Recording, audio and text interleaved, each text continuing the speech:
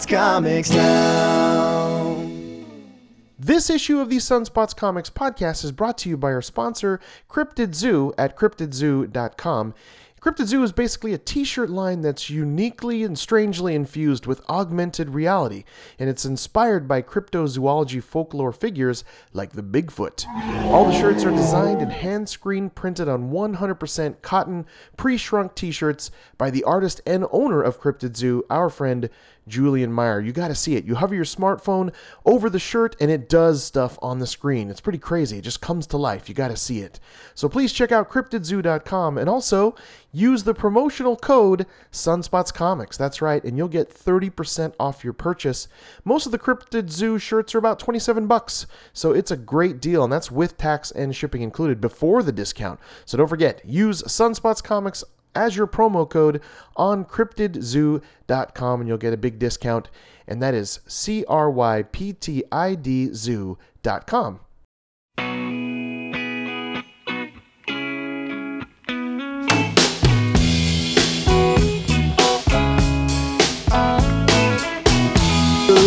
Hey, warm wishes and welcome, comic book lovers.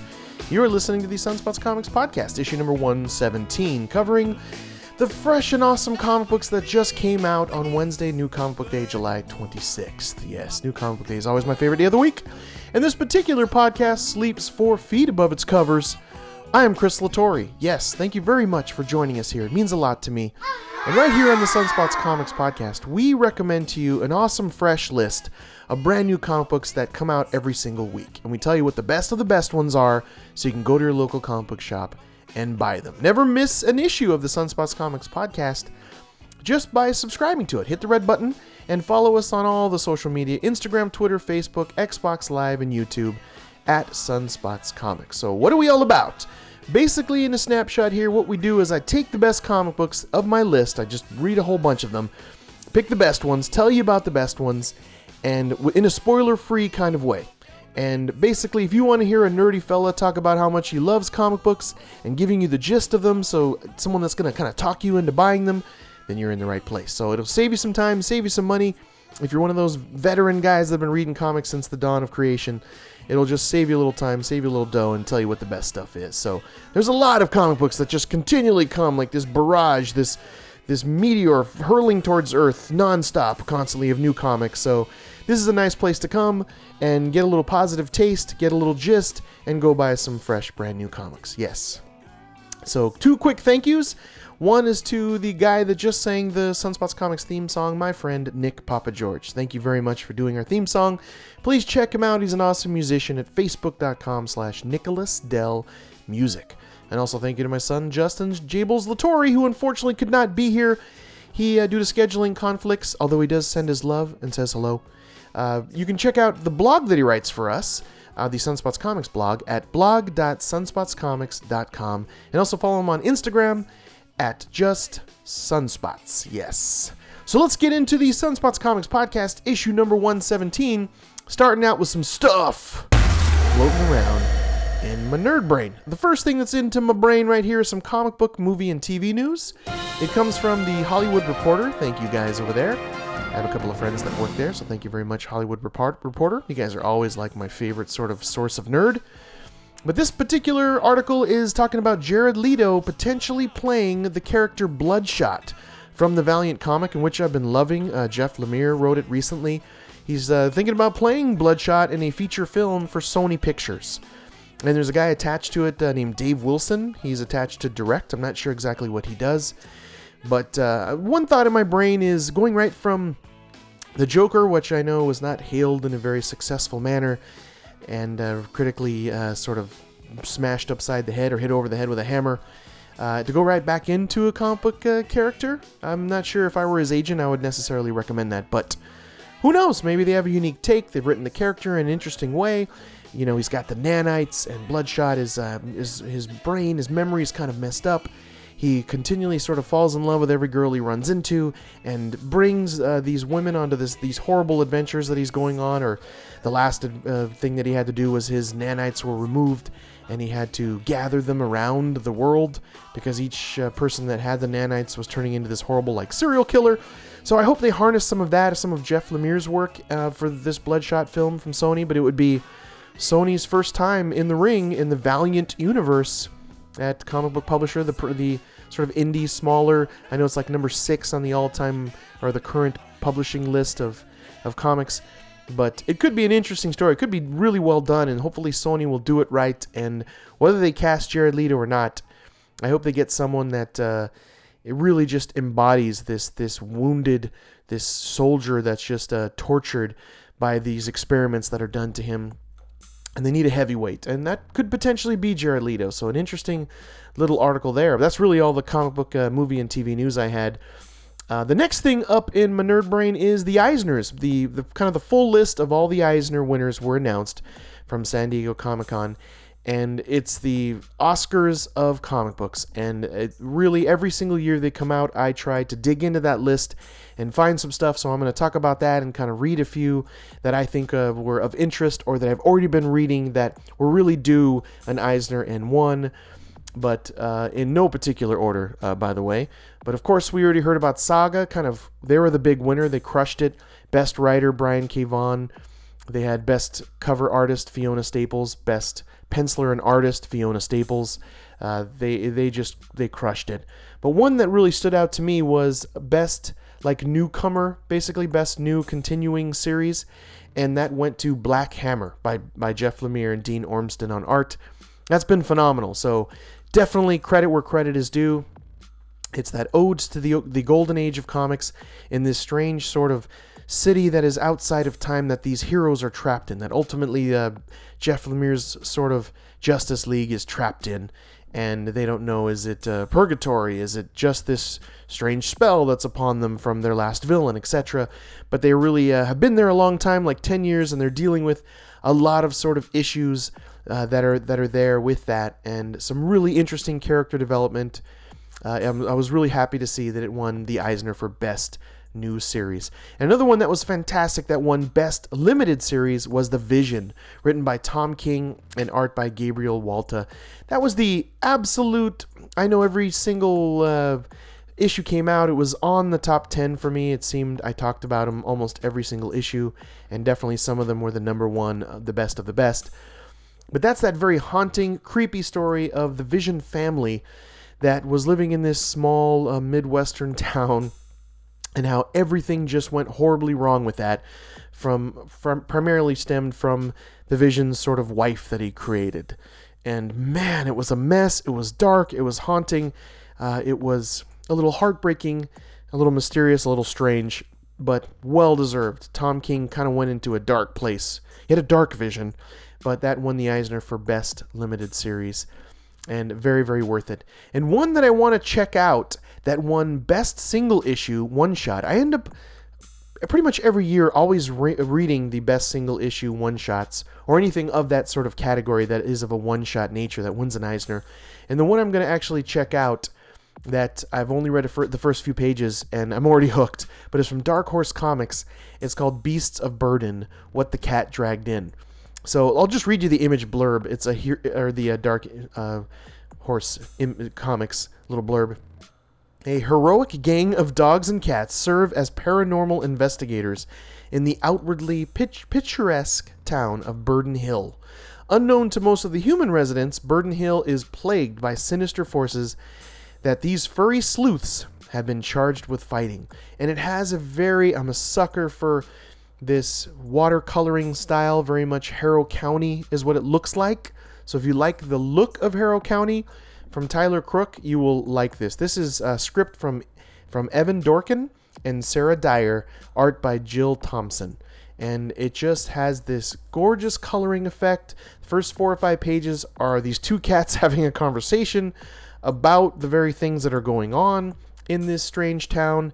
And I'm all in. And I haven't even read the whole thing, but I'm going to check that out, and I'll give you my thoughts about it when I'm all finished. But it won the Eisner for the Best Single Issue one-shot, so I'll definitely be checking that out for sure.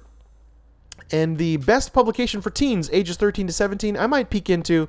I haven't, but I hear good things. It's The Unbeatable Squirrel Girl, so I'm going to check that out. It's by Ryan North and Erica Henderson.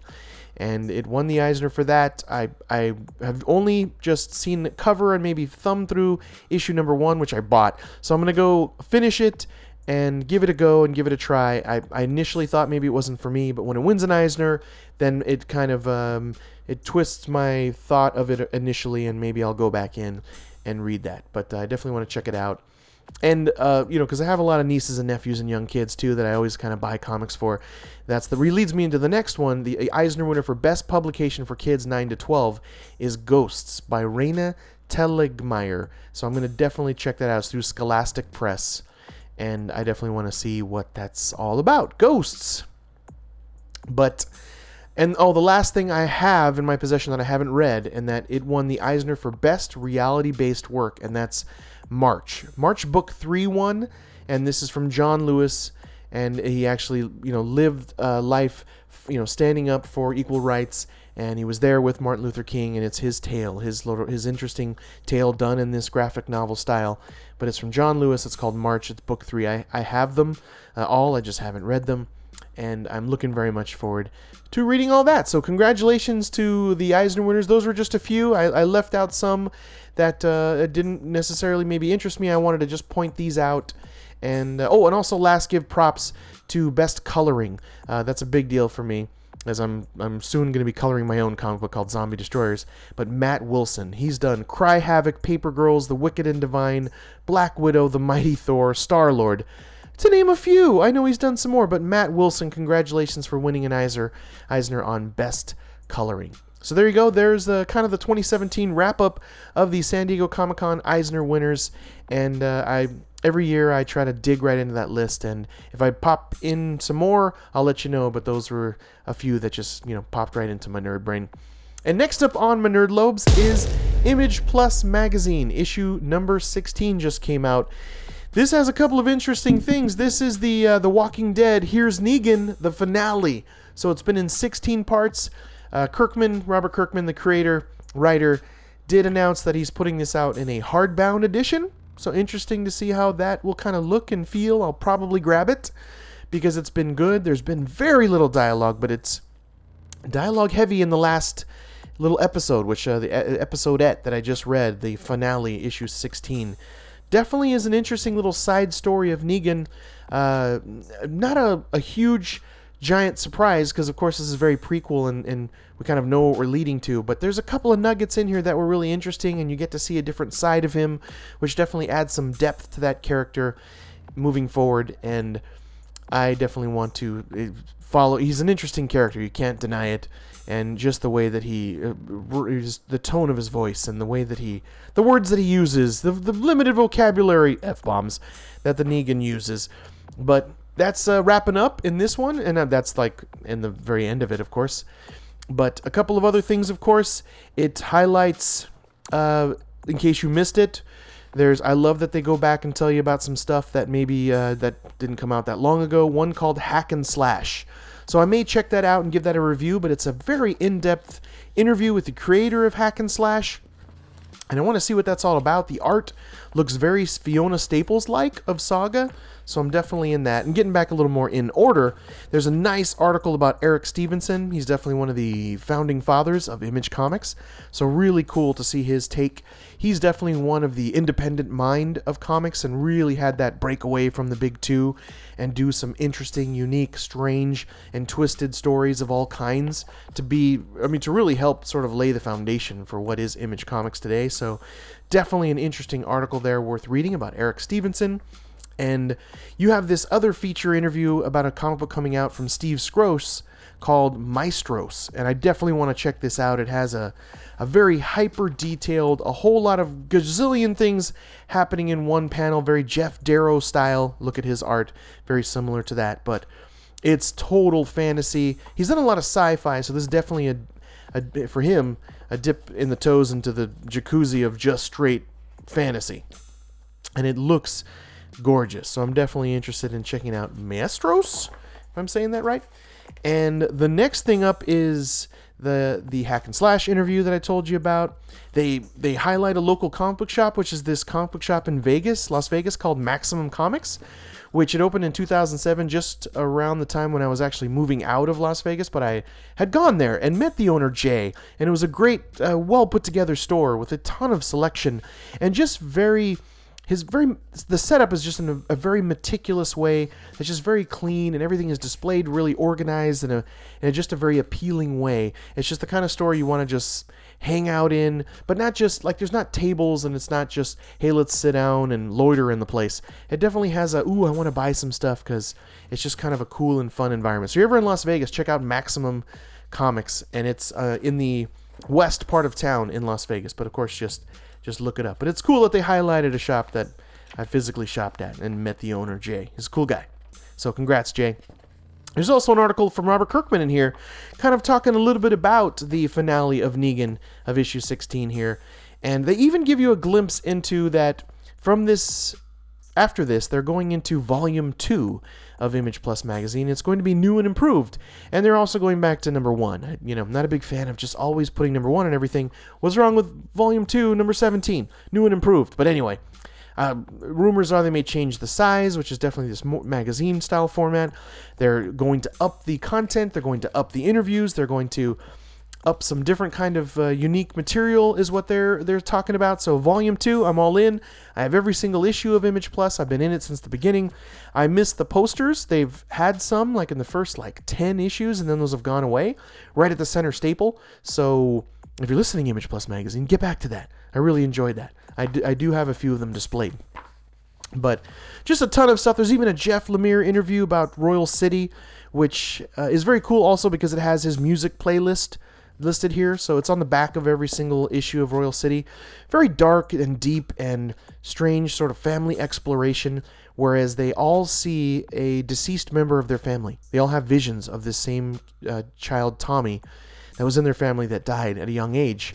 And the brothers, sisters, mother, everyone has this vision of this deceased Tommy that's haunting them. So creepy, very family and heavy, some heavy family material here and family issues. But anyway, that was a little all over the place. But issue number 16 of Image Plus Comics is out. It's only $2. Go get it. It is worth the money. Just gives you a glimpse and some great interviews of all the things that are going on in the world of Image Comics. So definitely worth the $2 and your time to read through these interviews and everything that is all going on in Image Plus magazine. So go get it. And the last thing that's floating around in my nerd brain is that I'm actually writing a comic book myself called Zombie Destroyers. Yes, I'm doing the writing and soon to be doing the coloring and the lettering. And my friend Jordan Hudson is doing his beautiful art. Please check out his art on sunspotscomics.com. You can see it. Just click on Zombie Destroyers. You can also see his Instagram at Jordan_Hudson_art. His art is beautiful. Thank you so much, Jordan.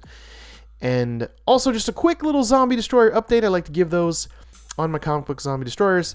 I've actually adjusted some of the writing for page 24, so I've submitted that to Jordan. He's already got about 80% of the initial pencils done. He's just working on the final panel on the bottom of page 24, which is going to be something crazy and awesome and epic. It's going to be a sort of aftermath of this fight scene where there's just nothing but zombies strewn across the land at their feet, and it's going to really wrap up this action panel of this big zombie fight. So very cool. There's a little glimpse right there into my comic Zombie Destroyers. That was page 24 we're talking about. So hopefully now that I've got my new coloring tablet and I'm figuring all that out with a bunch of referrals and people and artists that have come, colorists that have come forward, giving me tons of material. Thank you for everyone that's helped me with that, to jump in, dive in, and get into coloring my comic book Zombie Destroyer. So it's an absolute just humbling event in my life that I'll never forget. It's a dream come true. I've always wanted to do my own comic my own way, and I'm going to be self-publishing it under the Sunspots Comics banner. For now, we'll see what happens. But there you go. So that's the last thing in my nerd brain is Zombie Destroyers. And also, we have, I've been putting this off, and I apologize. Thank you to everyone that's been writing in. I do have sort of an iTunes review mention. I always tell you that if you give us 5 stars and a positive review on iTunes, I'll read it here on a future podcast, and I will send you a little comic book prize, little thank you, little gift bucket, if you will, with 1 or 2 or 3 or 7, who knows how many little comic book items in a box, and mail it to you. So this one comes from this 5-star review and very positive blurb here from Relatant Sasquatch. I love that. I don't know what that necessarily means, but I love the sound of it. And he wrote here, I had fallen mostly out of comics. Oh, that's sad right there. That's a bad thing. I'm glad you've fallen back in. I hope I helped you fall back into comics. He says, I've mostly fallen out of comics. The weekly top 10 spoiler-free reviews has helped me dive back with confidence. All the comic book stores in my region are benefiting from my weekly dose of Sunspots Comics activity. Thank you, Chris. Well, you're welcome, Relatant Sasquatch. And thank you so much. And I really do hope that I've inspired you. I got you off your seat and got you back into comics for whatever reason you fell out. I'm so glad that you're back in. And it's a joyous hobby. It's an absolute unique, fresh splash of just an eclectic blend of all types of genres. And my advice to you is, now that you're back in, diversify. Just listen to this type of stuff I'm into, which is I can be all over the place. And try some of it. And trust me, you'll be happy if you are into having a little splash of kind of everything in your life. So thank you very much, Relatant Sasquatch, for writing in. And please send me your address to my email directly, chris@sunspotscomics.com. I'm going to mail you a little prize package. I have a few things already in mind, 2 to 7 to 9 things, to putting together a little comic book prize pack. So thank you very much for your positive support. It really does fuel me. It helps me to just keep going with this podcast every week, and I need that fuel. So thank you so much. And definitely things like that just inspire me to try to get a little better with every single podcast. And so I hope to do that, and I hope that you have fun with it. So thank you again, Relatant Sasquatch. So if you yourself want a little comic book prize, and you enjoyed the podcast, just hit me up on iTunes with a 5-star review and a positive blurb, and I'll read it on a future podcast, and I'll mail you a little something, little comic book nerd something. And also quickly, I'd like to mention a segment I do from time to time where I interview people in the comic book business. It's called Spotlighting. So it's for people that are already doing it. It's for people that are independent comic book creators trying to get into it. Really, if you're anything like a writer, an artist, a colorist, a letterer in comics, and you're trying to get in there or you're already doing it, hit me up. I'd love to have you on this spotlighting segment to interview you and talk to you about your comic and get the good word out there. I definitely like to read the comics first, so send me a review copy of your work to chris@sunspotscomics.com, of course, or message me, Instagram, Facebook, Twitter, all that, at Sunspots Comics. I'm an independent comic book creator myself. I know how hard it is, so I definitely want to do my part to help you comic book creators out there. So now on to my favorite part of the Sunspots Comics podcast, which is our comic book reviews and recommendations, where I pick my best of the best, my most awesomest of the awesome comic books that came out for New Comic Book Day, Wednesday, July 26th. And of course, semi-spoilerish alert. That's right. I only talk about a few interesting points of it, really the ones that I hope will grab you and interest you and inspire you to buy these comics. I don't even touch the last few pages at all. I might hint towards them, but that's about it. I really just want you to go out there, buy these comics, and enjoy them, and not just have them completely spoiled. And if you want to see a little glimpse into everything that I'm actually reading, my pull list, and even my favorite picks of the week, all the way going back to May of 2015, just go to sunspotscomics.com. Click on the pull list. You'll see that I have 116 titles that I'm reading. Thankfully, they only come out every so often. I usually average about 20 or so comics per week. And also click on top comic books of the week. You'll see all of my top picks. I don't have a set number. Sometimes it's 5, sometimes it's 7 or 9 or 10. I just pick the greatest ones out of my stack. So I don't have a dedicated number, because I feel like that would just hinder me and force me to pick a certain amount.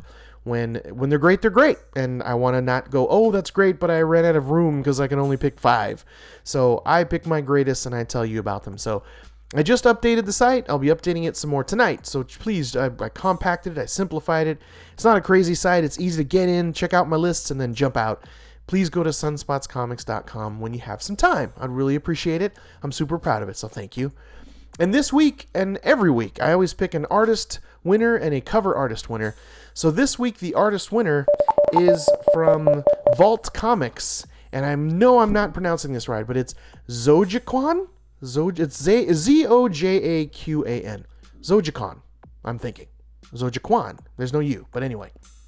And the artist, amazing, beautiful artist on this is Nathan Gooden. You have, on writing, you have Colin Kelly and Jackson Lansing are the writers, and the artist is Nathan Gooden.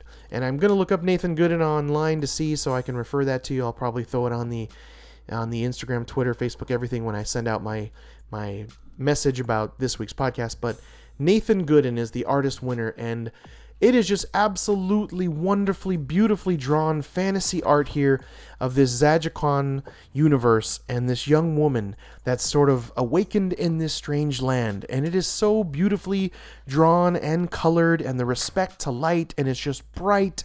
And there's so many just little beautiful fantasy landscapes here of strange mountainscapes, and just even the plant life, it definitely looks not of this world, so it just has this otherworldly feel. She's all by herself. She's landed on this strange fantasy world. Is it a dream? Is she imagining it? Or is she really there? She tests some things, which may make her believe one way or the other, but this crosses lands, crosses dimensions, crosses millennia. It's definitely a unique, twisted tale, and beautifully, beautifully drawn. There's so many, like, oranges and pinks in this. And when you just think that it's sort of going all in that tone and there's orange and pink, it goes into this beautiful blues and whites because the landscape changes. So I love that the artist Nathan here got a chance to sort of draw volcanoes to a snow-covered mountain, and to just this like beautiful jungle, and it's just this beautiful splash of color and such unique lines and such attention to detail on the eyes, which is so important with comics, that it really sells it. You are definitely experiencing through the windows of the very soul of this primary character here, this woman. And she's floating, she's flying, she's swimming. There's just so many unique landscapes. It's just beautiful. It definitely has cohesion. There's definitely a storyline that it very much sounds otherworldly and fantastical in a way that might not be tangible, but it's very tangible. And the art brings that home. Very crisp lines, very clean, very consistent, which is a big thing for comics. You don't think, oh, is that a different girl? Oh, is this another girl? Is this her neighbor? Who is this one? You're always very clearly understanding exactly who the characters are because of that consistency. So, beautiful art. Thank you so much. You brightened my spirit, Nathan Gooden. You warmed my heart with your lovely art. I'm going to follow you and be a fan of your art from here on. So again, artist winner Nathan Gooden of the Vault series, issue number 1, Zajakon. I know I'd love to hear how you exactly pronounce that. But anyway, that's the art winner. And cover artist winner this week was a beautiful, beautiful cover artist that has won before for cover art, and it's for Namwolf issue number 4, drawn by Logan Faerber. And it's these awesome silhouettes of these monsters on a white background, and in the interior of the silhouette is a little storytelling there, a little glimpse into some of the story. So it's silhouetted in that way. It drives home the image. It just jumps right at you. It's just a stark, very simple, iconic look. It's the only one that I've grabbed for wallpaper. I've captured it on my phone to have on my background. It's just something that I really enjoy looking at. This, I know that he does like a different color in this strange silhouetting and on each cover, and this one is purple. I love the color purple and black and white, so it just really stands out to me. I would love to have posters of this. Hint, hint, nudge, nudge, Mr. Logan Faerber.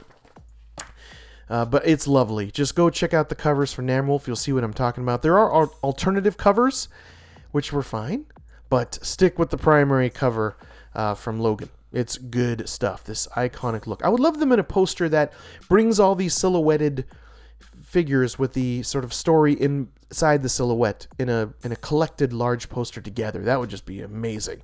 Because it's beautiful stuff, and it's unique, and it is something you don't see all the time when it comes to covers on comics.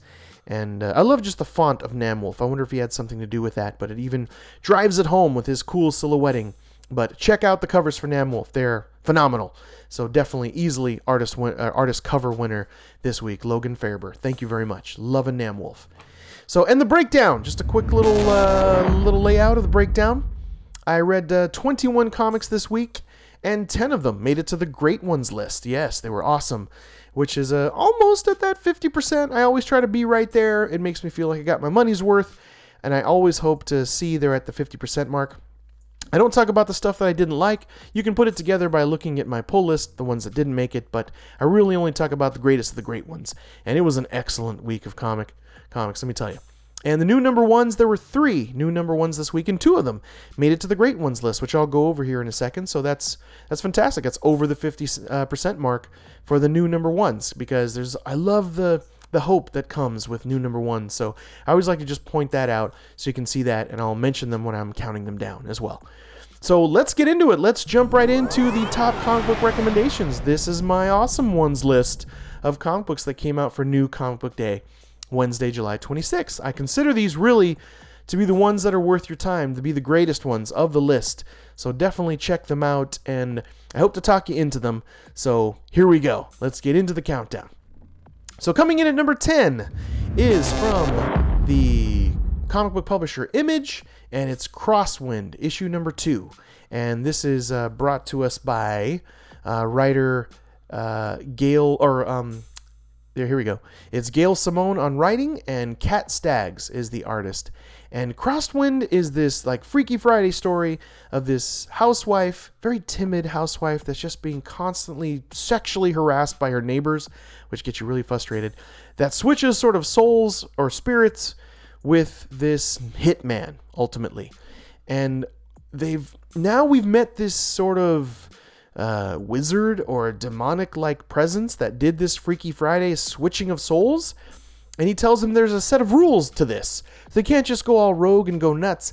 He wants them each to sort of maintain the lives that their new souls are stuck into. So he wants the hitman to be a successful woman and run her house successfully, or he will keep them in those bodies forever, or some other sort of threat that he lays down to them. So we don't know his motivation as to why he's doing this yet, this strange wizard character demon that switched them. This innocent bystander, this woman, is really what you're hoping for here, that this life she's living in this miserable marriage, and these young teenagers that harass her every time she comes in a very rude, disgusting way, but she doesn't have the sort of the gumption, the drive to sort of tell them off. She just sort of every time takes it, and it crushes her soul a little bit every single time. Like, it's just heartbreaking. So that's the sort of the primary character here, is that woman, honestly, that you're really hoping for. But they've had some interesting little facts to the hitman here. I don't want to spoil them all, but he's definitely a multifaceted character here.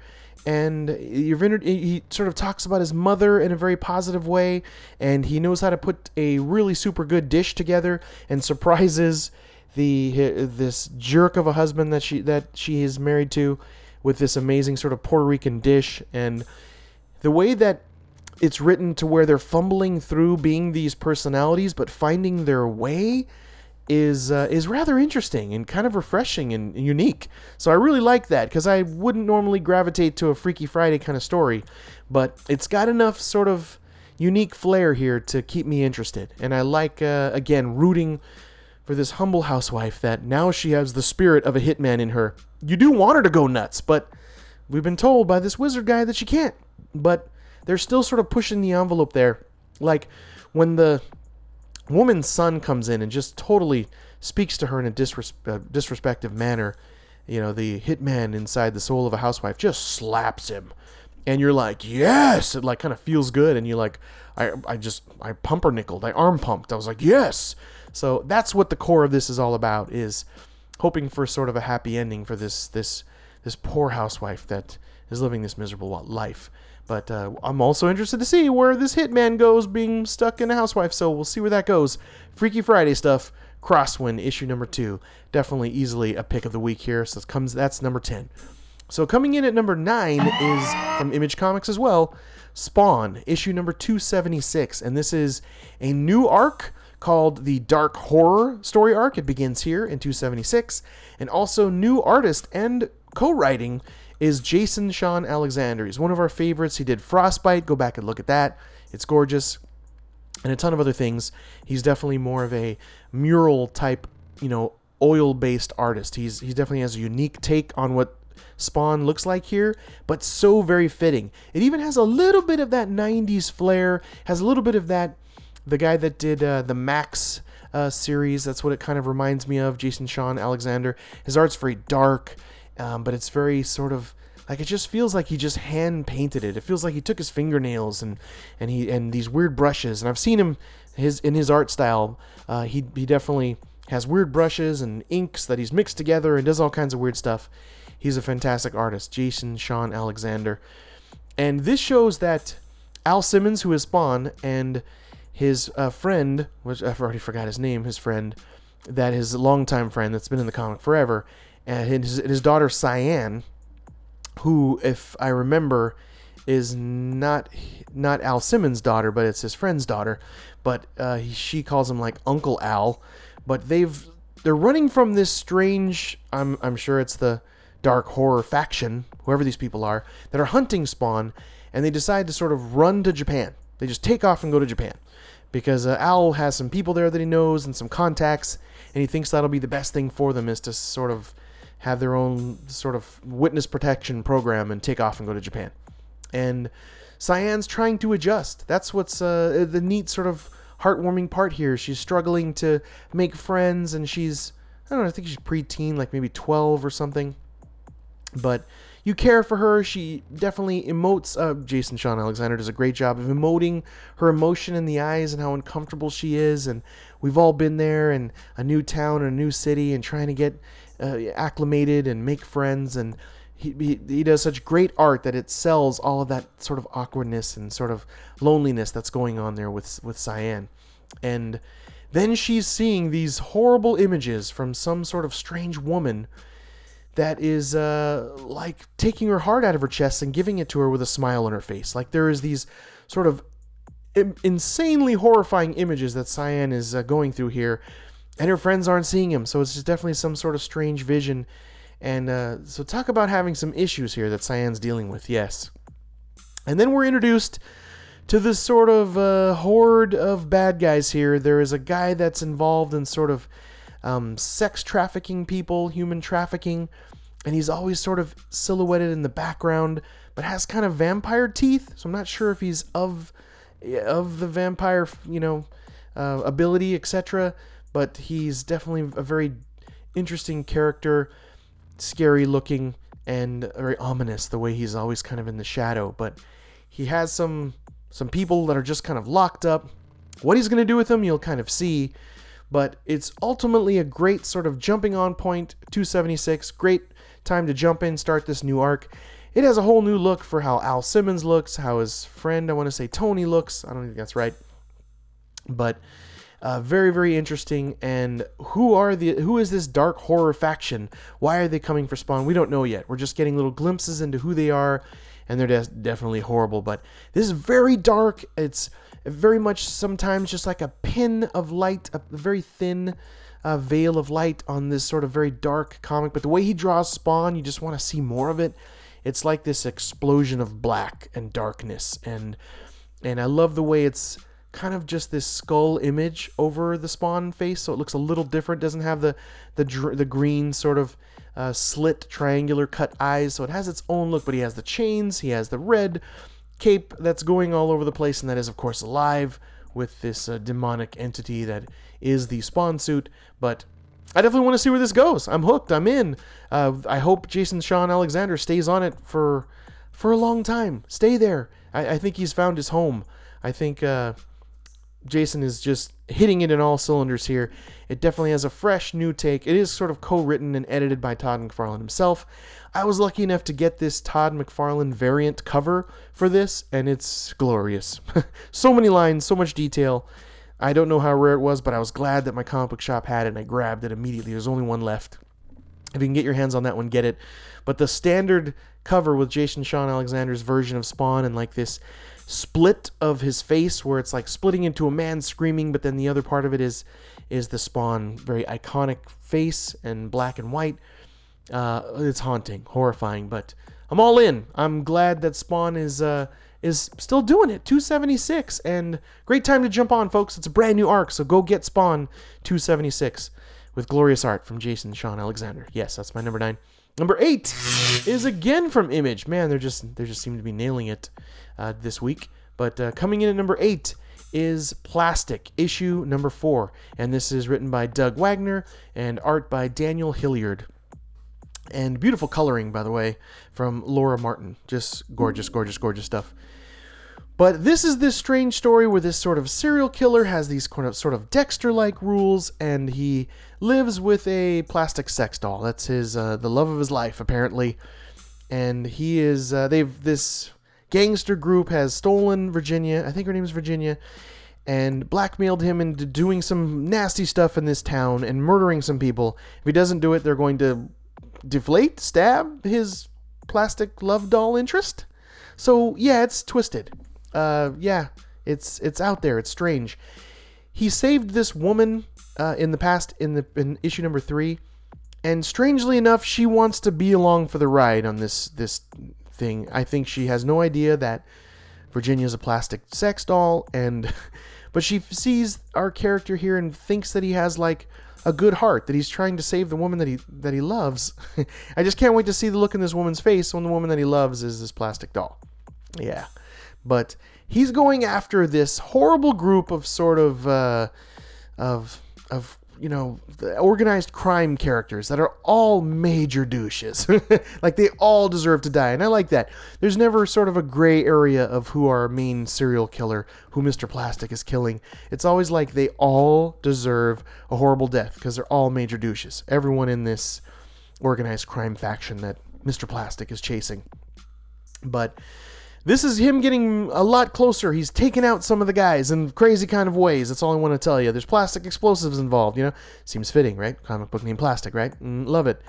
But he's taken out this group in some fantastically, horrifically gory, very over-the-top bloody violence, very Kill Bill-ish kind of squirtingness that's going on with how he's killing them. And I love that he writes, like, when he dismembers certain people, he'll write a little something as to kind of a way that it describes this horrible villain that he crushed within his own hands. But I love that. They're cute and funny little one-liners.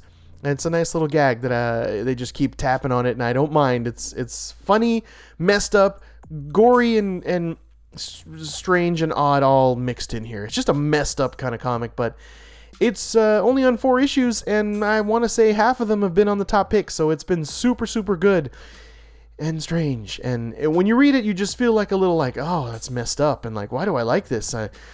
Maybe I shouldn't, But if you like Dexter, you'll like this, because he has a code, and he's going after these horrible human beings, and they did kidnap his girlfriend, plastic love doll thing. Yeah, it's gross, but Plastic, go get it. The art's gruesome and intense and interesting and strange, but go get Plastic. It's been an interesting, fun, messed up ride. And coming in at number 7 is, again, from Image Comics. Man, I didn't even realize that they're like the first 4 are all Image, from 10 to 7. Is Shirtless Bear Fighter, issue number 2. I'm laughing because this is just a wacky comic. It's definitely in the vein of like I Hate Fairyland.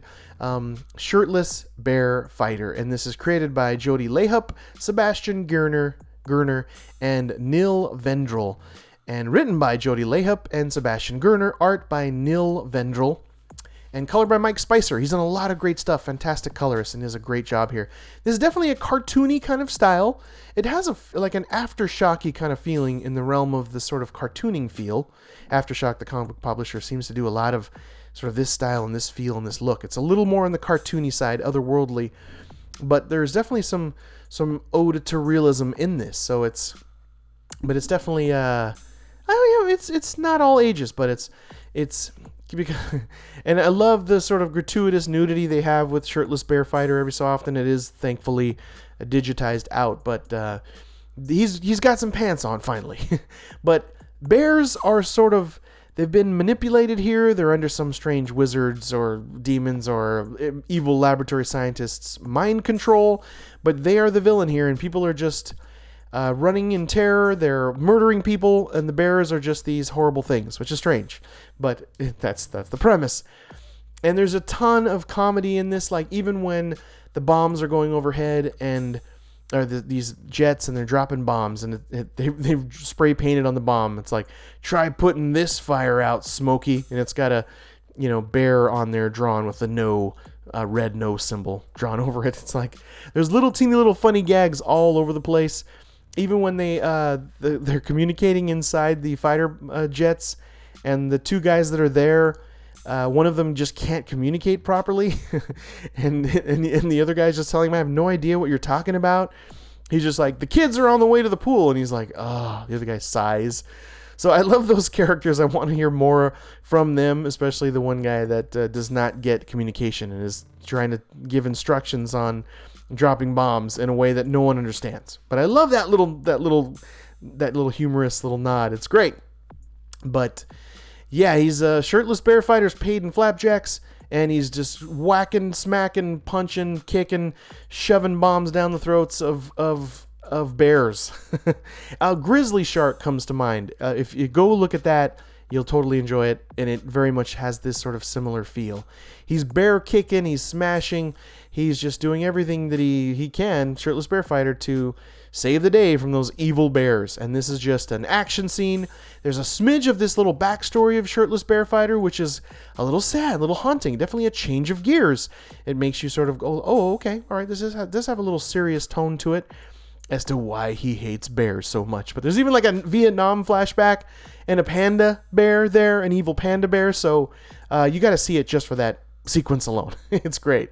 And I love how his beard is just this bulbous way that it constantly just stays right up, like he just aquanets it in place. It's just this round, beautiful, bushy beard. It's just crazy. But there's definitely a personal touch in here for him as to one of the characters that have sort of a past. They hint to that, which is great. I love the sort of villain in this evil scientist that's somehow controlling bears. He works for like this toilet paper company, and there's some great humorous one-liners there. But they kind of meet this Mole Man character who's really out there and wacky and hilarious, so you got to see that. But it's definitely the funniest comic this week. I just laughed 5 or 6 times. It's only on issue number 2. Go get Shirtless Bear Fighter. I did read something from Image. They sent out an email saying that it's going back to print. They're reprinting Shirtless Bear Fighter, so it's been selling really well. So get yourself a copy, first edition or second. They're still out there. You can get them. My shop had them. I was like, wow, impressed. There it is. But go get Shirtless Bear Fighter if you want some cartoony, wacky, sort of out there, adult-based fun humor in a weird cartoony style comic book. It's definitely for you if that's up your alley, and that's a fun alley right there. I want to live in that alley. But anyway, coming in at number 6 is the art cover winner this week, which is Namwolf, issue number 4. This is from Albatross Funny Books. This is Mr. Eric Powell's publishing house that does The Goon and Hillbilly, which I love. This is written by Fabian Rangel Jr. and drawn by Logan Fairbear. Definitely our art cover winner with his purple, black, and white silhouetted style, awesome silhouetted style, iconic cover. Check it out. Well, this definitely has a very cartoony style, and for some reason it reminds me of kind of Rick and Morty. So if you're a Rick and Morty fan, it has that sort of over-the-top, cartoony sort of art here with strange teeth. That definitely comes to mind, but it has a very unique, kinetic, fast, like pace to this. I really enjoy that. I read these very quickly. From the unique paneling style, you'll see what I'm talking about if you put your eyes on it, to some of the very dark monster horror that's happening here. Because ultimately, Namwolf is a werewolf in Vietnam, and that's the gist of the story. But there's a government entity here trying to control Namwolf, and also trying to sort of Hulk harness him and drop him into certain areas and let him go loose. But the Vietnamese army is not just sitting back and just having all their soldiers killed. They have some secret serum of their own, and they're turning these people into monsters, like these vampire monsters. So it's great. If you like monster stuff and vampires and werewolves, etc., this is going to be right up your alley. And it's so interesting that it's set in the Vietnam era. and fun because all the characters are developed with crazy kind of cool nicknames, and there's definitely this ode to Vietnam, and the look and style of it is all very 70s Vietnam kind of look and feel. But you also feel for the main character Marty, because he's just being used, just a pawn for the army, and he wants to break loose and do his own thing, but they're drugging him and using this sort of mind-washing technique, and it's just kind of messed up. But there's kind of a final showdown with the monsters that were created by the Vietnamese, the Viet Cong, if you will, and it's just a fun ending, action-packed. This is definitely like the action-packed winner of the week, if I were to just have that pick, because it just it doesn't stop, and it's a great action-packed showdown here towards the end. Completely worth it here. Monster versus monster, but Namwolf. You just got to check it out. It's a fun, good time. Monster goodness. You could definitely feel Eric Powell's expertise here.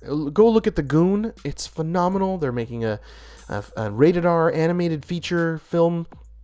It's in the works. I donated to the Kickstarter, but I've been reading The Goon since it came out, and he just loves this sort of over-the-top monster feel, but in a cartoony way, yet also has a heart and also has some very sort of realistic, sort of heartbreaking emotions there. It's just a full-focused, fully developed storytelling, but with monsters involved, and that's why I'm loving everything that's coming out of Albatross Funny Books. It's been phenomenal with Hillbilly and Namwolf, and I just love it. I know I'm missing one or two titles, I think, but and I miss Goon. I know that Eric Powell's fully now into this, but give me some more Goon, Eric. We miss it. Go look at Goon, guys. It's fantastic. But Namwolf, phenomenal, action-packed winner, nonstop, monster madness, good stuff. And coming in at number 5 is from DC's Young Animal imprint, which is run by Mr. Gerard Way. This is Mother Panic issue number 9, and this is written by Jody Hauser and art by John Paul Leone. Beautiful coloring by Eisner winner Dave Stewart. Beautiful, beautiful coloring. And the cover here too was, if I were to give a number 2 winner for cover, it was definitely this one, Mother Panic issue number 9. It's got sort of a 3-segment panel. It's almost like just a panel page, which is kind of interesting. Mother Panic being in the center of where the title is, and this sort of rainbow coloring to it. And there's like a bit of story that's going on each panel of this cover. So I like that. It's a little unique twist. A little interesting there. But this is kind of a wrap-up as well. Like, this definitely feels like an arc end, which I know it's 9. It hasn't been really said officially it's ending, but it definitely feels like it. There is a bad guy here that is wearing this Gotham City morgue body bag over his head. Like, there's no holes in it. We don't know how he sees through it. Is he a zombie? Is he a monster or whatever? But he's really just a gun-toting bad guy that's murdering people. In the previous issue, he killed this husband and wife for this young little girl, and she survived, and she's in the hospital. And our main character here has to she's this cybernetically enhanced Bat Family character. Ultimately, I hope they do infuse her into the Bat Family and we see her, but she has this stark white outfit with these hockey gloves on and this very cool looking, like fox-like helmet. And but they call her Mother Panic, and you learn why they call her Mother Panic in this. That's one of the many reasons why you should buy this comic, and at least get the past 4 or 5 leading into where the start of the introduction to the Gotham City morgue bad guy starts, because it seems like that's the last 4. And she is also this Gotham socialite, this sort of Kim Kardashian in the spotlight, famous for being famous, and she's just she does a great job of having dual lives, where she's very much just this social sycophant, and I just love the way she very clearly is her other character. You feel 100% like she's actually that character until she sort of has little flashes of it before she puts her suit on. But she's from and created from this strange lab that's run by like nuns that want to sort of take over the world in their own way by enhancing these young women. It kind of reminds me very much of Black Widow in a way.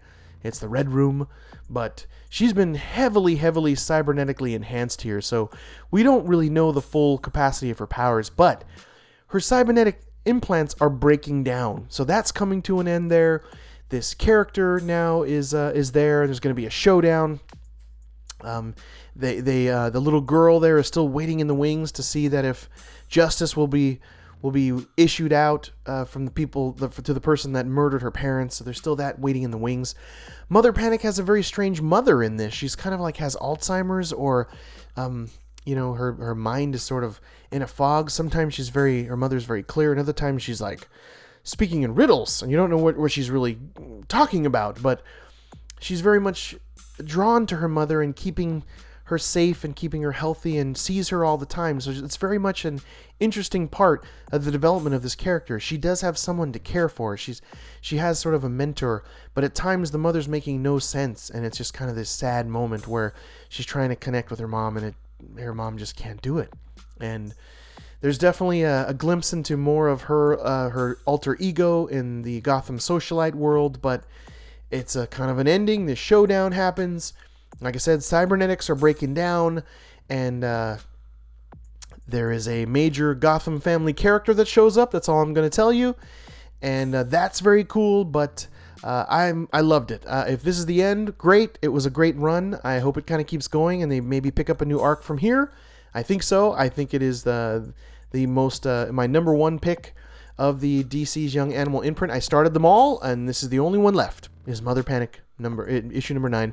Go get it. So of the DC Young Animal imprint, run by Gerard Way, this is the winner of all the winners. I know there's Doom, and there's I loved the Cybernetic Eye, Cave Carson. That was great for a while. But this one has endured. This has made it to number 9 for me, and I'm still in there, and I want more. So go get Mother Panic from DC. It's phenomenal, beautifully drawn, and I hope that Mother Panic is infused into the Bat family one day, because she definitely, I think, would be a formidable character to help with the Wayne family foundation. So that's the Mother Panic. But coming in at number 4 is from Image Comics. They seem to be the publishing winner this week, and it's Saga, issue number 45. This is written by Brian K. Vaughan, beautiful Eisner-winning or award-winning writer, Brian K. Vaughan, and the Eisner winner, both Eisner winners for her covers and her art, Fiona Staples. I think I saw altogether they've won 8 Eisners for this comic, so it is a powerhouse, folks. Saga is. Go get it. And I'm definitely going to stay spoiler-free on this, because there's some fun stuff that happens here. But this is picking up on the story of one of the characters that's traveling along with them. She's of the alien species of Marco in this, and she's kind of decided to maybe do her own thing. She's definitely kind of looking for a place in this world for herself. And the young daughter, of course, Alana, I think is her name. I'm so bad. I know with names. Is the narrator of this. And Alana's narrating as a young child, maybe, but she's a young child now, so she's telling her story. I love that sort of unique perspective. But this character, this woman that's trying to find a place in the world when she was traveling with Marco and his wife and the daughter, is trying to branch out and do her own thing, and runs into some bad characters. The last, since I want to say 44, or maybe 43, has had this Western genre feel to it. And they're in all the way. There's cowboy hats and gun belts and whips. And I like that. It's just a kind of a twist. They're on this strange alien planet, which she's going to have the main character woman here, the mom, is trying to have a very late term abortion. And she's on this planet to do it, because apparently they have some sort of magic infused people, I guess, that will help with late term abortions. And it's saddening them very much, but also it's activated powers for her, being that the baby's actually not alive inside of her. And Marco's having a really hard time with this, and Alana seems to go up and down. Like, she's, sometimes you can just tell she's crushingly depressed by this, by her baby is inside of her and is not alive. And then other times it just sort of gives her these unique powers that normally her husband has. So it's like harnessing through this child that's within her. And she sees this vision. That's all I want to tell you. She sees this vision. This is tough to tap dance around this because I don't want to spoil it. And the vision is also making her sad, and it is relating to the baby inside of her. And they're getting close to the doorstep of this place that does this late term abortion, but there's definitely some road bumps, there's some speed bumps, there's some hurdles to get through, and some really sort of over the top intense action that happens here. And this was one of the faster reads, I swear, since 45 or 44. No, it's earlier than that. I want to say this arc's been running maybe since 40 or 41. It's been phenomenal, this Western motif that's going on here, and that she's pregnant. There was a little time jump. That's where the awesome started, where a time jump to where she is very late term pregnant, but now the baby has died within her. But yes, it's complex. It's a lot of very serious issues here, but it's science fiction, action, otherworldly element going on. It's very much of the Montagues and the Capulets. It's very much a Shakespearean Romeo and Juliet kind of story set in space and set with a Western motif. And this beautiful, loving little girl, Alana, that just has such naivete and wonder and innocence that you can't help but always want to keep her safe. But it's a great serialized, awesome cliffhangers, great one-page splashes. That's their style. That's Brian K. Vaughan and Fiona Staples' staple of Saga, is having that one-page splash. They do it 90% of the time, not every time. But check out Saga. It's wonderful. It's a mess of awesome and fun in a sci-fi Western genre. There you go. There it is. You can write that down. But here we go now, breaking into the top 3 comics of the week. So there we go. This is coming in at issue number 3 is from Dark Horse Comics. It's Black Hammer, issue number 11. This is written by Jeff Lemire, who's done a ton of things. Royal City, one just off the top of my head. He's writing a lot of stuff. Check out his amazing list of work right now. Jeff Lemire is one of the top-notch writers in the business. Also drawn by Dean Ormston and beautifully colored by Dave Stewart. And this is the Eisner winner, again, for Best New Ongoing Series. But this is the double action team up here of Golden Gale and Barbalian. This is ultimately, in a quick snapshot, it's the Justice League, if you will, Jeff Lemire's Justice League, trapped in this weird town, kind of Twilight Zone, purgatory, where they can't leave this town. The Black Hammer tried to leave, and he was exploded. And in a very gruesome manner, by the way, if you go back to, I think it was issue 9. But, no, 8. But this is sort of a little backstory of Golden Gale and Barbalian. Golden Gale is very much like a Shazam character, and Barbalian is very much a sort of Martian Manhunter. Best way to describe the two. But they have a unique, sort of interesting friendship. Golden Gale is a actually older woman, much older woman, but trapped in the body of like a 9-year-old girl. So she battles with having to go to elementary school and put on this facade, and it's been like 10 years that she's had to just be trapped. Normally when she turned into the Golden Gale, she would, I guess, be able to go back into her normal age self, but she's been trapped now in the body of this 9-year-old. And Barbalian is also coming to terms with that he's bisexual, maybe, or he's an alien from a different planet. That seems like they didn't have sex defined in the way that we do here on our planet, and so he's struggling with that and thinking that he's maybe homosexual. Pretty sure he is, but he shows some references of that and some things that he went through with bigotry in the sort of 40s, 50s, etc., with never really being come out as a homosexual, but just sort of being outed or pointed at or made fun of and sort of tortured by other people in his police department. So he has to kind of move on, and he can shapeshift like Martian the Manhunter. But it's sort of a heartbreaking little moment with these flashbacks from Barbalian. And there's this this is the awkward moment winner of the week right here. If you like awkward, there's a bunch of this in here, but Barbalian feels that this Father Quinn, that he has a very much a kinship, an attraction to each other, and boy, Barbalian could not be any more wrong. So it's a very awkward moment there with Barbalian being complimentary and coming forward and kind of coming out and trying to sort of hold hands with Father Quinn, and he's not having any of that. And it's very awkward and very sad.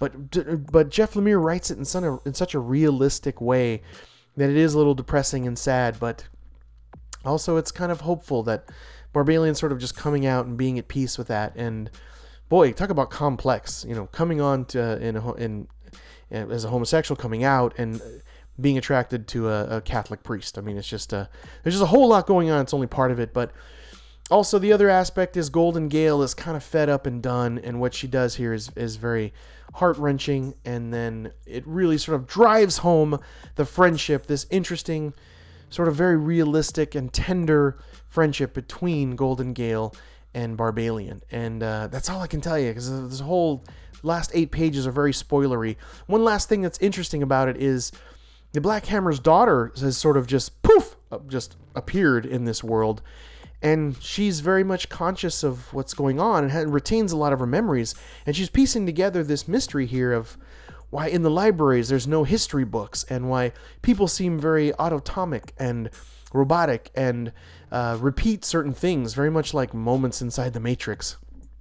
Maybe that's what it is. Maybe they're all plugged into some strange gelatinous tube with, all these feeding tubes attached to them or something. Who knows? That would be very cool. But yeah, the daughter is dissecting and deconstructing what's going on here in this weird little Farmville that that Black Hammer and the League of Weirdos is all stuck in. So definitely worthy of the Eisner of Best New Ongoing Series. So check it out. Black Hammer, issue number 11 is number 3. Gorgeous art by Dean Ormston, by the way. So check it out. Number 2 is actually one of the new number 1s, and it's By Chance or Providence. And this is also another Image comic. And By Chance and Providence is I've lost it. Here it comes. And it's Becky Cloonan on writing, she's phenomenal. She does some great writing here. And the art is just gorgeous. Absolutely stunning art here by Lee Lowridge. Actually, no. Lee Lowridge does the colors. It's the story and the art by Becky Cloonan. But this is actually a collection of 3 comics, so you get a good value of this. It was $5.99 for the 3 comics.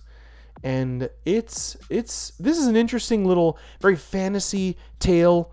And it's hard for me to completely describe this, but I love the dedication at the beginning. I'll get through this and I'll figure out a way to describe it. But it's very in the fantasy realm of like sort of Lord of the Rings. But there's a nice little dedication to those of you with crushes on your characters. So very much a nod to the inside world of writing and what writers probably go through. But Act 1 is it's called Wolves, and there is this man that's naked running through the forest, and he's cursed, and he's very much a skilled hunter and throws a rock at a crow and eats the crow, but he's naked and he's having these strange flashbacks of this woman, and he can tell it was a love interest for him, and even another person that's sort of not another person, that's sort of a flashback and of a person that is hunting this wolf, but maybe not. And I love the way it's sort of laid out here. It's definitely a mysterious take on this werewolf, and there is just a unique ending to this that's like heartbreaking. I'm definitely not trying not to spoil it because it's a short story, how the 3 acts are written out. But boy, how do I say it? But who you think is the wolf is maybe not necessarily the wolf, and these flashbacks of this woman come into play here in a unique sort of twisted way. And it was a little heartbreaking at the end of it. And it's done in this very dark, very purple and black kind of dark noir style. And I love it. It has like a Hellboy feel to it. So if you love the art style of Hellboy, you're going to love this. It's otherworldly. There's a ton of different colors in here from Lee Lowridge. Does a fantastic job. Very gritty, very dirty art here with that Lord of the Rings sort of realm. But man, I really dug this and read it like quite quickly. There's a lot of sort of silhouetting done on stark backgrounds too, so you'll really love that. Like where the sun is shining through this forest and the skies are very sort of amber and yellowy burnt, and it's warm and inviting and sort of kind of horrifying and scary at the same time. But Act 2 is called The Mire, and this one is really interesting. It's like a little bit of sort of Game of Thrones is what it reminds me of, but it's like if King Stark, if Robert Stark or Eddard Stark were to send this letter to this boy, to deliver this letter to this woman that he ultimately has ties with, and the boy has ties with this woman as well. But when he arrives at his destination to deliver this letter, the woman has been dead for a very long time, but she is this monster that sort of speaks. So Becky Cloonan does such a great sort of job building these mysteries, so I don't want to blow this, so it's the one I'm going to quickly go over, but I just so recommend this. It's like, this has this weird sort of haunted Red Riding Hood feel to it, that this young traveler's going through this forest and finds this ghost, this walking skeleton haunt, but there's personal connection from the king to this boy to this dead woman that's alone in this strange haunted castle. But it's just spooky, and it was great. And not a ton of dialogue in this, by the way, because you can initially go, 132 pages, but there's really not a ton of dialogue. There's just a lot of epic, sweeping, beautiful landscaping moments here. And each of the end pages have been surprising in this. And the third one is Demeter. Act 3 is Demeter. And this one, I would say was, I don't know. I loved them all equally. Maybe the second one was my favorite. Hard to pick. I loved the first one with the werewolf story as well, but I don't know. Maybe this one's my favorite. But this is like this couple that were living in this beautiful landscaped area by the sea. It's like this small, like little town in Maine, in this, again, like kind of Game of Thrones, Lord of the Rings realm, fantasy realm. And something happens to the husband, and the sea sort of brings the husband back to the wife, but there's sort of a price to pay. That's the core element of this last arc, or third of 4 arcs. And the price to pay is strange, that it gives the sea personality. The ocean itself is a character in this, and there's like a debt to be paid because the life was saved. Yeah, there's only 3 acts. There is a ton of concept sketches and illustrations at the end, so go all the way through it. It's beautiful stuff. It actually reminds me a little of The Crow, the original James O'Barr Crow. Heart-wrenching, heartbreaking, beautiful art, very dark, but at the same time, these stories were very, they were just very sort of hopeful in a way, but dark and brooding and interesting. But check out By Chance or Providence. I think it is actually a collection of these that were sold individually before, but I never heard of it, and I'm glad I found this, By Chance or Providence. Go get it. It was phenomenal. Definitely an off the beaten path pick for me for number 2. So was my number 1, but I really felt this was, it was very much like, it was infused with a lot of poetry. Becky Cloonan wrote this in a very simple style that just felt very poetic, and I love that. I just loved it, and it was just haunting. And this is one that will stay with me. I definitely recommend it. By Chance or Providence. Go buy it. It's just a trade paperback collection. It's just so wonderfully done. Again, by Becky Cloonan and coloring by Lee Lowridge. Such gorgeous color in this. But my number 1 of the pick of the week. This is a definite off the beaten path kind of pick for me. And this, by the way, is our artist winner of the week too. It's from Vault Comics. It's Voja Khan, issue number 1, and this is written by Colin Kelly and Jackson Lansing, and this is art by Nathan Gooden, and this is colors by Vittorio Astone. Beautiful, beautiful colors. But I love this, again, poetic feeling. I maybe that's just what was on my mind and what I had a flavor for this week, because number 1 and number 2 were very sort of pieces of prose and very, very poetic in the way they were delivered. I have to just read this entry of page 1 of Voja Khan, and it says, "Soon will come the armies, the churches, the betrayals, the smell of burning rock and charred black bones over fields washed crimson by the brutal tide, the light and the void and the light again. All was here and all will be here. But first comes the fall." And it's paired by this beautiful picture of this woman that's just sort of falling through space in this weird splash of colors from rose to orange to this burnt yellow, and she's just sort of falling. And this definitely sort of crosses millennia, it crosses time, it crosses space. I'll read you the the beautiful blurb from Vault Comics. Check it out. It says, "A grieving mother wakes in a brutal but fantastic landscape where the currents of time pull her into the future, lurching forward days, years, and millennia. Her name is Shannon Kind, and her life in our world has vanished without warning. Perhaps she can find peace in her new home. Perhaps she can shape Zojikan into a better world. But first, she must survive." So, this is reminiscent of this Hulk issue, which I want to find, where Hulk was like, he had this strange parasite attached to him, and this parasite took him into this weird fantasy land world where he didn't really know where he was. He was like in this go-between sort of upside-down world, and traveling this lush, strange landscape alone. But the only thing he had to sort of talk to, or was he talking to his own mind, was this strange parasite. This doesn't have a parasite at all, but it just sort of had that tone where she's in this strange land, she's all by herself, she's definitely haunted by these flashbacks of what she's grieving for, which I don't want to spoil that. But time passes, locations change, locations are the same, and there's evolution that happens with sort of creatures here. That I love that little aspect of it, that little nod to the characters and the creatures evolving in strange and unique ways, but so beautifully colored and beautifully drawn here, this fantastical world.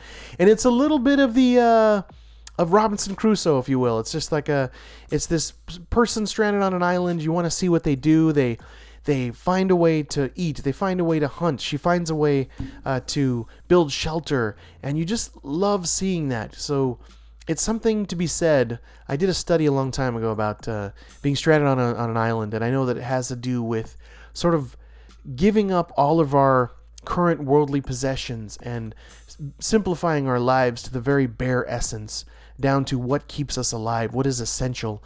And that's kind of what happens here when Shannon Kind is in this weird fantasy world. She has to find a way to survive. She has to find, water. She has to find food. And they do it slowly and pace it well to where it's very quiet. There's not a lot of talking. You're sort of just with her thoughts, and there aren't a lot of them. It's not heavy dialogue, but it definitely has a unique trip right here into this other world that is Zojikan. If that's the world, we don't know yet, but there is a very haunting tie to reality here that, in a way, you just wonder if she's having a psychotic break just to be away from what she's grieving from. But that is the mystery. That is Zojikan. So I'm all in on this. Definitely added to the pull list. And I know it's an independent publisher. Get it if you can. I don't even think that Vault's on Comixology, but I could be wrong. But go to vaultcomics.com, and I'm sure you'll find a way to get it. I was lucky enough my local comic book shop had it, and I was able to buy them. I continually tell them to get all the Vault stuff. Just get it. It's been really, really good. Super, super good. Again, Zojikan. Zojakuan. So there it is. That's my number one pick of the week. That's all of them. There you have it. There you go. Close the vault door. That's right. Those are all the new comic book recommendations this week for New Comic Book Day, July 26. Please go to a local comic book shop. Tell them you want these comics immediately. Tell them Chris from Sunspots Comics sent you. If you have any questions, comments, or you want your own personal comic book recommendation, just email me directly to chris@sunspotscomics.com. If I choose your email and discuss it on the podcast, I will send you a comic book prize as a thank you. As also, sign up for our newsletter on sunspotscomics.com/contact, and tune in next week for issue number 118. Issue number 118 next week is a pull list of 20 new comics for August 2nd. There's 3 new number 1s, so potentially 23. I have a feeling I'm going to chisel out a few, so I might be down to about an even 20 for next week, but I'm hoping those 3 number 1s, I'll just get to look at them and hopefully grab them if they're super good. So we'll see, and I'll definitely keep you posted on that on the next podcast for issue number 118. And here's just a little glimpse, a little quick peek into some of the new awesome comics that are coming out next week for podcast 118 that I'll be discussing in no particular order. Next week, Baby Teeth, issue number 3. Amazing Spider-Man number 31. I've been loving that. Adult 30-something Spider-Man that's this billionaire of Parker Industries, and now the Superior Octopus is after him, which I love that character. The Defenders, issue number 4. Been a super fun tie-in to the Netflix series that's coming. The Defenders, it's been a fantastic, fun, action-packed comic with with Diamondback as the primary enemy, but has been powered up, and the Defenders are having a hard time with him. Detective Comics 962, The Flash 28, Harrow County 25. Oh, I can't wait. That's definitely one I'm always excited to read. Heathen number 5. I've been loving Heathen. That's another one from Vault Comics. Definitely check out Heathen number 1 through 4. They've been amazing. Killer Be Killed number 11, and Normandy Gold issue number 3. Just to name a few that are coming for next week. And it's gonna be a jam-packed, awesome week of comics. So definitely tune in to Comic Book Podcast, Sunspots Comics Podcast, issue number 118. So there you go. There you have it, folks. Please, if you want to just give a little something back to Sunspots Comics, do as the reader did, the person that wrote in the beautiful positive blurb and 5 stars. Just go to iTunes, hit me up with 5 stars and a positive blurb. I'll read it on a future podcast, and I'll personally thank you and send you a little comic book prize or prize pack. You're probably going to end up being more like prize packs, because I'm just going to throw a bunch of stuff into a box and send it to you. So I'll personally thank you on a future podcast. So do that. And thank you again for listening. I really appreciate your time. I hope you enjoyed it. Go out and buy these comics immediately. They're wonderful.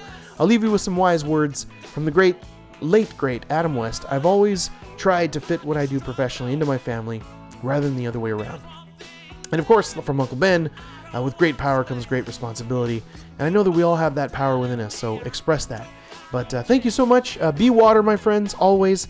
And thank you again for listening to the podcast. And I will see you next week. So thank you very much. Bye-bye.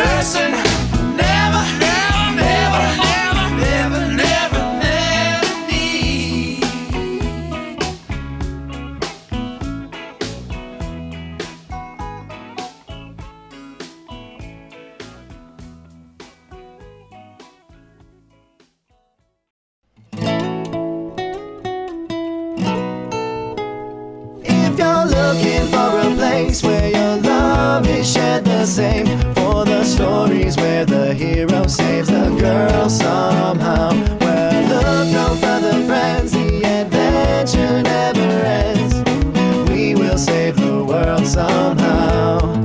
It's Sunspots Comics now.